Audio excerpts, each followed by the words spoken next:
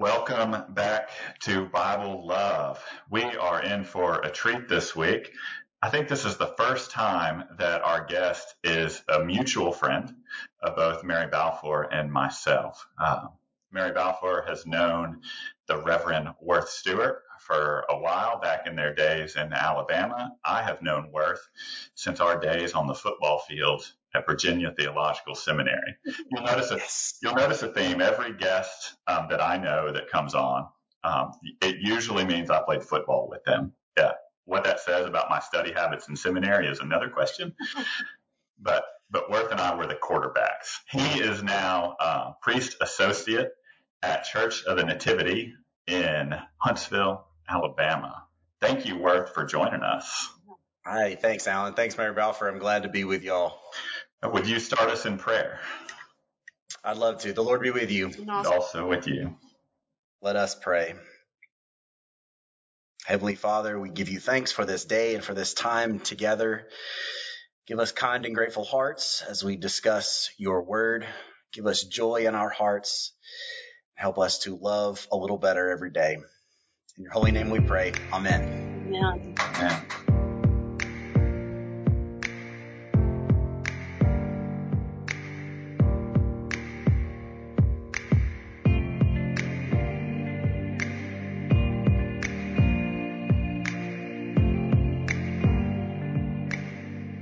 Yeah, so Worth, it's so fun to see you. And I think it's very fitting that you are with us as we talk about these particular chapters and verses in Leviticus. So today we are talking about chapters 8 through 10. And Yes.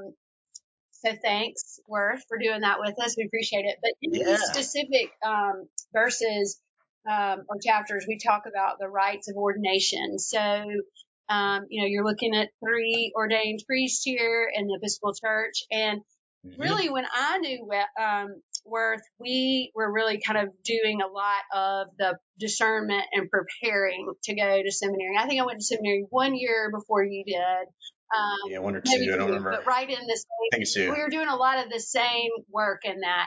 And then when Alan and Worth were together, they were postulants, but not yet ordained, from different dioceses, and we're in seminaries. And so I'm sure we have a lot to add to that with what Leviticus is saying about ordination and what that means. So maybe this might be a little priest focused this time, but listeners, we all have a call to ministry, whatever that looks like. It might not be ordained ministry, but I think for people that are ordained, it's a good thing to look back at what Leviticus has to teach us about that.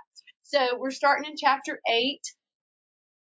Maybe we could just read a little bit and have a little bit of discussion. Does that sound good to you guys? I'll just start. I'm in the NRSV NRSV version. Chapter 8, the Lord spoke to Moses, saying, "Take Aaron and his sons with him, the vestments, the anointing oil, the bowl of sun offering, the 2 rams, and the basket of unleavened bread, and assemble the whole congregation at the entrance of the tent of meeting." And Moses did as the Lord commanded him. When the congregation was assembled at the entrance of the tent of meeting, Moses said to the congregation, "This is what the Lord has commanded to be done." Then Moses brought Aaron and his sons forward and washed them with water. He put the tunic on them, fastened the sash around him, clothed him with a robe, and put the ephod on him. He then put the decorated band of the ephod around him, tying it to him with it. He placed the breastpiece on him, and in the breastpiece he put the Urim and Thummim, and he sat them on his head, a turban on his head in front. He set the golden ornament, the holy crown, as the Lord commanded Moses. So I don't know about y'all. I didn't have any of those things done to me when I was ordained, but I think it's interesting to look back at the washing, the particular tunic. We would call that now a cincture, I believe, when we vest. So what do y'all think? I mean, that would have been like a pretty cool, wild way to get ordained. Yeah, I would have loved a breastplate.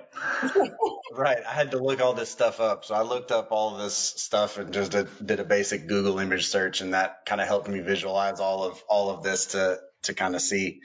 And I think the tunic was like would have been kind of our equivalent of the alb or or maybe like a cassock or whatever that was like the bottom layer, right? And then the ephod was the piece that would go over. There's like another couple of pieces that would go over, and then the breast piece with all the dangly stuff on it, right? And the turban with the gold crown was just for the high priest, apparently. So that was my limited Google searching research there, but it kind of helped me visualize more of what all this was. So we definitely did. Y'all have when y'all were ordained? Did you get everything put on you, or just a stole? That's when I put my chasuble on for the first time. I remember that for sure. Yeah. For me, my folks came up and put the stole on, and other people did it, like in here, right? Like and did the stole, and then the chasuble. And to me, it thinks right, like this isn't dress up, right? These things have meaning, and here in Leviticus, these represent things. And just like we don't wear a stole just because it's fancy and has pretty ornamentation. We don't wear a chasuble because it's pretty.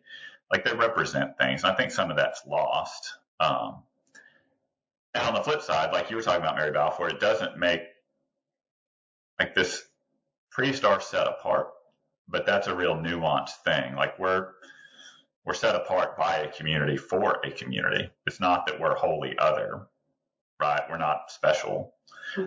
We're given a task, and these are the work clothes of that task. Mm-hmm. And I really do think the history of them is super important, because I do think people are like, why do you wear those funny things? Like what's the importance of that? I got Worth, maybe you were there, I don't know, or you might have been in seminary, but I got ordained to the priesthood at our beloved Camp McDowell. I was the first priest to be ordained there, and that was a pretty significant thing. But I remember having to borrow a red chasuble from Christ Church, Tuscaloosa, because we didn't even have one at St. Mike, right, where I was. And I remember my mom and dad put my stole on me, and one of my brothers was there to put my chasuble on me. And I asked Murray, who is now my husband, but we were not engaged at the time. And I remember we got engaged very soon afterwards. But I remember saying, you cannot break up with me, because I don't want to have some bad memory of some old boyfriend putting this. Can't do that. So we were like in stone after that. But that was such an important moment, I remember. And now I look back on it like 7 years later, and I still feel such pride when I wear those vestments, and those things are so important. But the collar, I don't wear it as much. Like they were really important in the beginning. Do y'all have that feeling? And now, like, unless you're doing something work related, which Alan, I don't even have our collars on right now, right? So, I mean, do y'all feel that it gets less important, maybe, or less? I don't know. Does that make sense? Yeah, I'm less clerical after having been to seminary. Because like if Worth Stewart can get ordained a priest, then anybody can get ordained a priest. Yeah, seriously. I mean, this is not. I'm bringing the whole thing down here. Just stop. No, but yeah, like part of it, I don't know. At first, it's new and you're trying it on, and it's probably different for a woman than it is a man, right? Because a woman, I've talked to some women who are priests who say, like, there's been so much contention and so much argument in the world about this that I wear it as a sign that this is something that God ordains. That's not the case with a middle-aged white guy, right? We've been priests since the beginning. Right. But yeah, like I don't wear a collar unless I'm doing something liturgical, right? Like to me, it's part of the uniform of if I'm going to visit someone who's sick, or if I'm going to, celebrate the Eucharist. If I'm just in the office, I don't typically, and I don't know what that says. Other people have different views, and it's fine. But what's your view? See, I'm almost the opposite. Like anytime I'm at work at all, working of any, unless it's like going to camp or something like that, or doing something that I know if I'm hanging out with the EYC, I probably won't wear a collar. But on a normal everyday, I wear a collar. If I'm ever representing the church in town or whatever, I wear a collar. If I'm on Zoom meeting that's an official church Zoom meeting, I'll wear a collar with shorts. But no, but no, but I don't know. And part of it, I guess, is doing whatever whatever is custom at the church that I'm serving. Right, my rector at my last church I served didn't wear a collar that much unless it was a Sunday or he was doing a funeral or going to an official meeting or something or whatever. And that was just his thing. But my boss here now, the rector here now, wears a collar all the time. And so it's just kind of part of the deal for me. Where you are. Yeah. But I don't mind it. It's kind of, sometimes I really like wearing it outside the church. If I'm just like going to get lunch or whatever, like I went and walked down the street here in downtown Huntsville and got lunch, and I'm always kind of aware of it. If I go to the grocery store, I'm always aware of it. When you go to the liquor store, you're aware. Right. So if I'm wearing my clergy shirt, for some reason, I just feel weird if I'm wearing my clergy shirt out and I don't have my collar on. If I'm out in public, I feel weird too with that. Yeah. So I just kind of that's part of it for me. One thing I really kind of, I don't know what it brought me to this or what drew me to this, but in 8 especially, and maybe even throughout all Leviticus, was how much it said, as the Lord commanded, as the Lord commanded, as the Lord commanded. So that was something that, and I was thinking about how things that I do are in ordination things as the Lord commanded. And I don't know. I just thought that was kind of an interesting thing. Did y'all kind of catch that? I think it brings it back to what we've talked about in some of the past weeks of like, God's really kind of setting up house here, right? And so using words like, and the Lord commanded really brings this is serious business. Like I'm trying to get y'all in good shape, ready, so that you can lead the world with my help. But no, all of this is under the Lord's commandment. This is all under how I want this to work. That's kind of how I feel about it. I think that's a great observation in that. What do you think, Alan? Yeah, and I think with those commands, and I think we will see this throughout Leviticus, some of it is things not to do. Don't, touch unclean things. There's those commands, but some of it is the things to positively do. The sacrifices, right? Last week was all about sacrifice. This week there's a lot more, right? Like there's a bull sacrificed on the altar during this ordination, which certainly didn't happen at my ordination. No. Would have been cooler if it did. But so there's these positive things you do. But even the way, like, we're commanded to care for one another and speak out for one another. And all of this it's what it makes me think of is we don't do this because we're nice people. We don't do this because we have the power within ourselves. We do this because the Lord commanded. Like it's like our actions are in response to what God has done and what God commands. Mm-hmm. Yeah. Important. Yeah, that's absolutely right. Really good observation. Well, if you keep going in chapter 8, there's a lot of commanding happening in chapter 8. And really, again, sort of this setup of how we're going to ordain Aaron as a priest, right? Is that kind of where y'all are with that? And then chapter 9, the heading of mine says Aaron's priesthood inaugurated. So that really after that 7 days, again, we have that 7 days, which is super important throughout the whole Bible. And on the 8th day is when this really is happening. We had to guard the tent for 7 days. We had to make sure the oil was there and the bull was there and the right vestments and all that. And then we actually kind of get to it in 9. Anything in there that sort of stood out to y'all, or the bull on the altar, that would have been really cool. Yeah, I'm glad my ordination didn't take 7 days, although sometimes it felt like it took a lot longer than that as far as all the planning and stuff. Where were you ordained again to the priesthood? Do what? Where were you ordained to the priesthood? Where? At the church where I was serving, Holy Apostles in Hoover, Alabama. What about down in Birmingham? Alan? I was ordained to the priesthood at St. Mary's Episcopal Church in Cypress, outside of Houston, Texas. Cool. So all the places we were serving is kind of what we were supposed to do, but mine was at Camp McDowell because my parish was so small. I couldn't invite all my family, and I could not tell my 97-year-old grandmother she couldn't come to my ordination. So Right. we did it at Camp McDowell. But I think those are one of the cool things about ordinations, and I'm sure it was the same thing in this period, was to invite all these people to be a part of this, to witness this, that it's not just the person being ordained, but it's the community that is around who's kind of walked with this person through their discernment path, through their calling, whatever that may be. And we kind of talked about this before, Alan.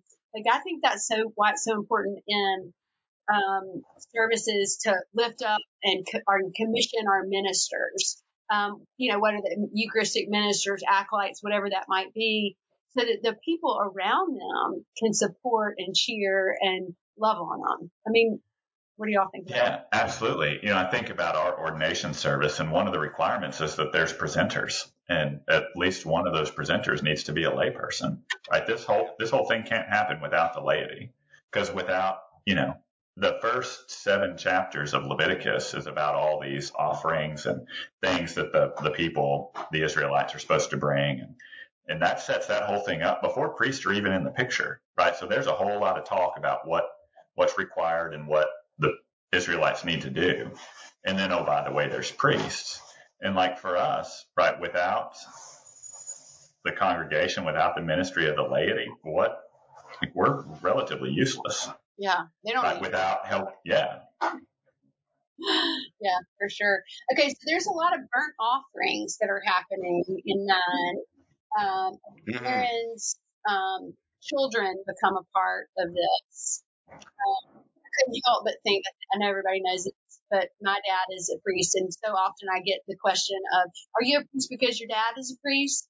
And, I wonder if Aaron's sons got that same, are you becoming a priest? And their answer probably was yes. My answer is usually not yes. It's quite the opposite.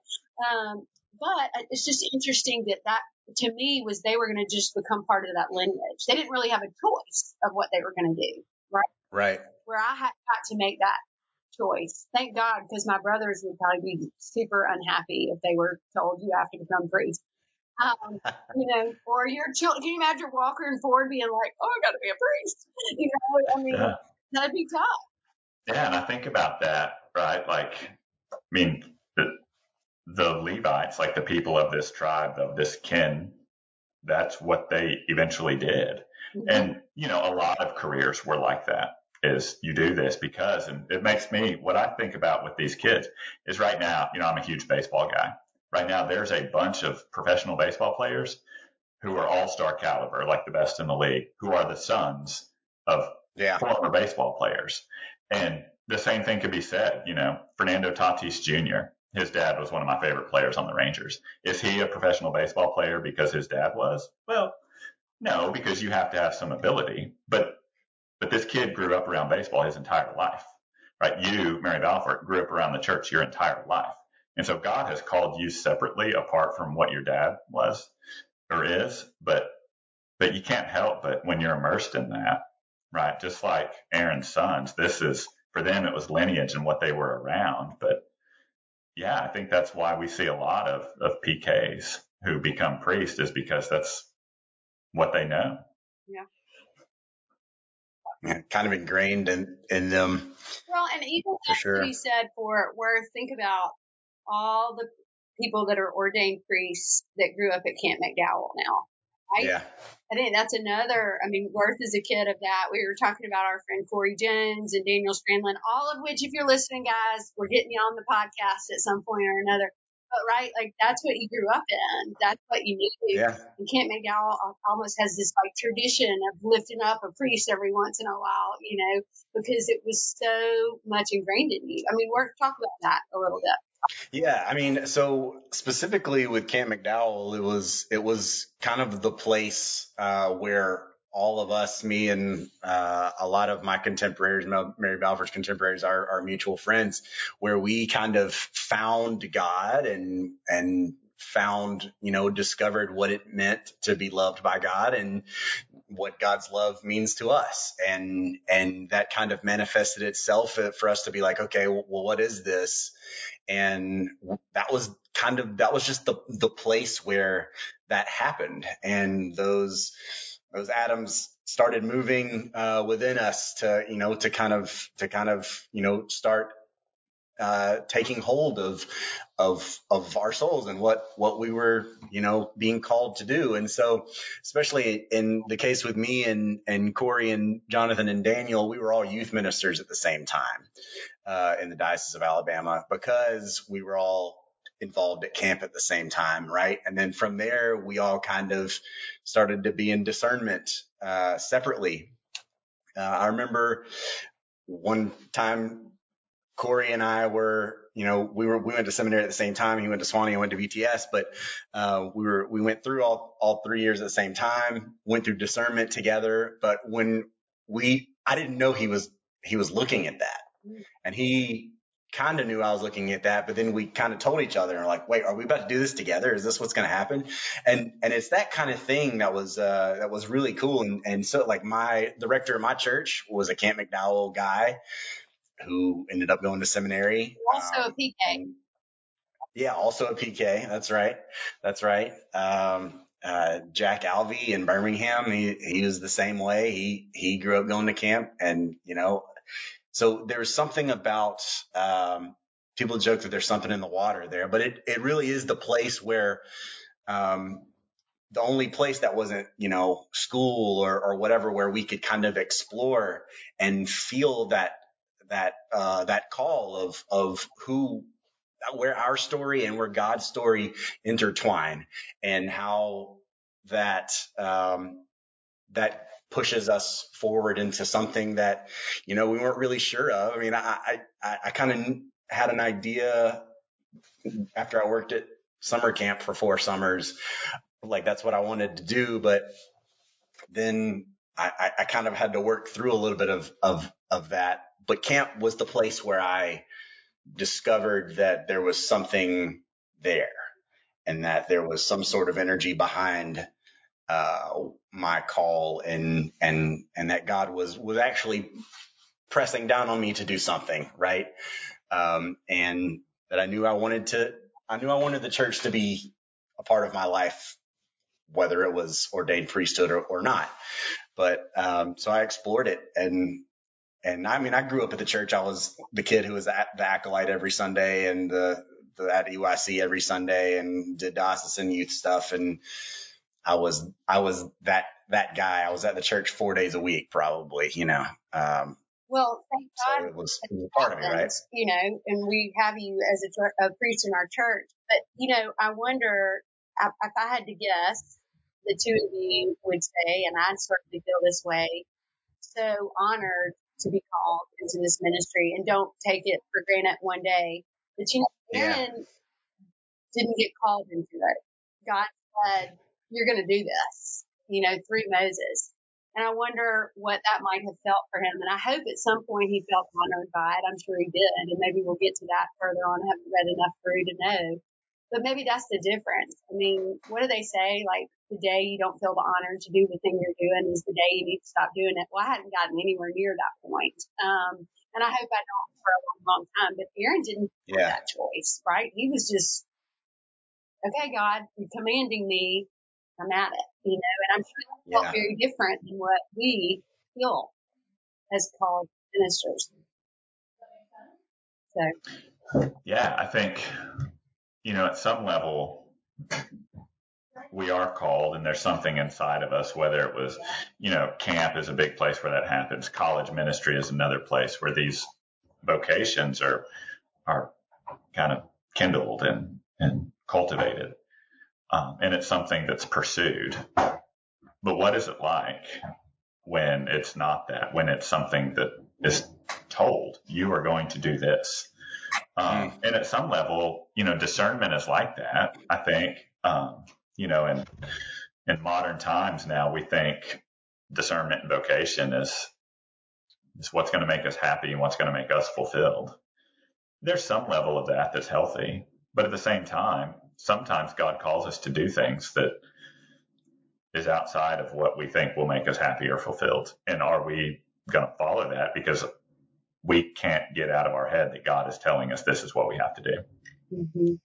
Yeah. And I bet you there's a lot of people listening that have felt that, whether they're ordained priest or not, right? For sure. And how do we listen to that? And it is hard. It is very hard. I think we'd be remiss not to just bring up chapter 10 for just a second, because this is when priests screw up. This is when priests screw up and they die, right? Which I hope nothing happens to us. This is Canon 4 or whatever, Title 4. I do think it brings the humanity, right, of priests, and that we are human beings, and people love to put us on pedestals, which I have not understood why anybody would put me on a pedestal, but they do. And I am learning more and more in my ministry that what I say really matters. People really listen to that. And I didn't realize how much they listen to that until I've made mistakes. Now, I hope I'm not put to death because of that, but I think it is important. Although we don't want to say we're on this pedestal, I think what we say really makes a difference. Have y'all had those kind of experiences before where you thought, oh, this is so nonchalant, what I'm saying, and it's really come back and kind of got you know? Yeah, I mean, I can't think of a specific instance, but for sure, I'm always very careful of what I say. Like, here's one instance, like in announcements. So I made the announcements last Sunday, and it was for some reason, I'm pretty good at talking off the cuff with certain things, but for some reason, I always get a little wonky with announcements for whatever reason, and so I have to write it all down, like in somewhat detail, scribble it in my order of worship to make sure that I get everything detailed. And even when I do that, I'm still gonna, flub it up a little bit.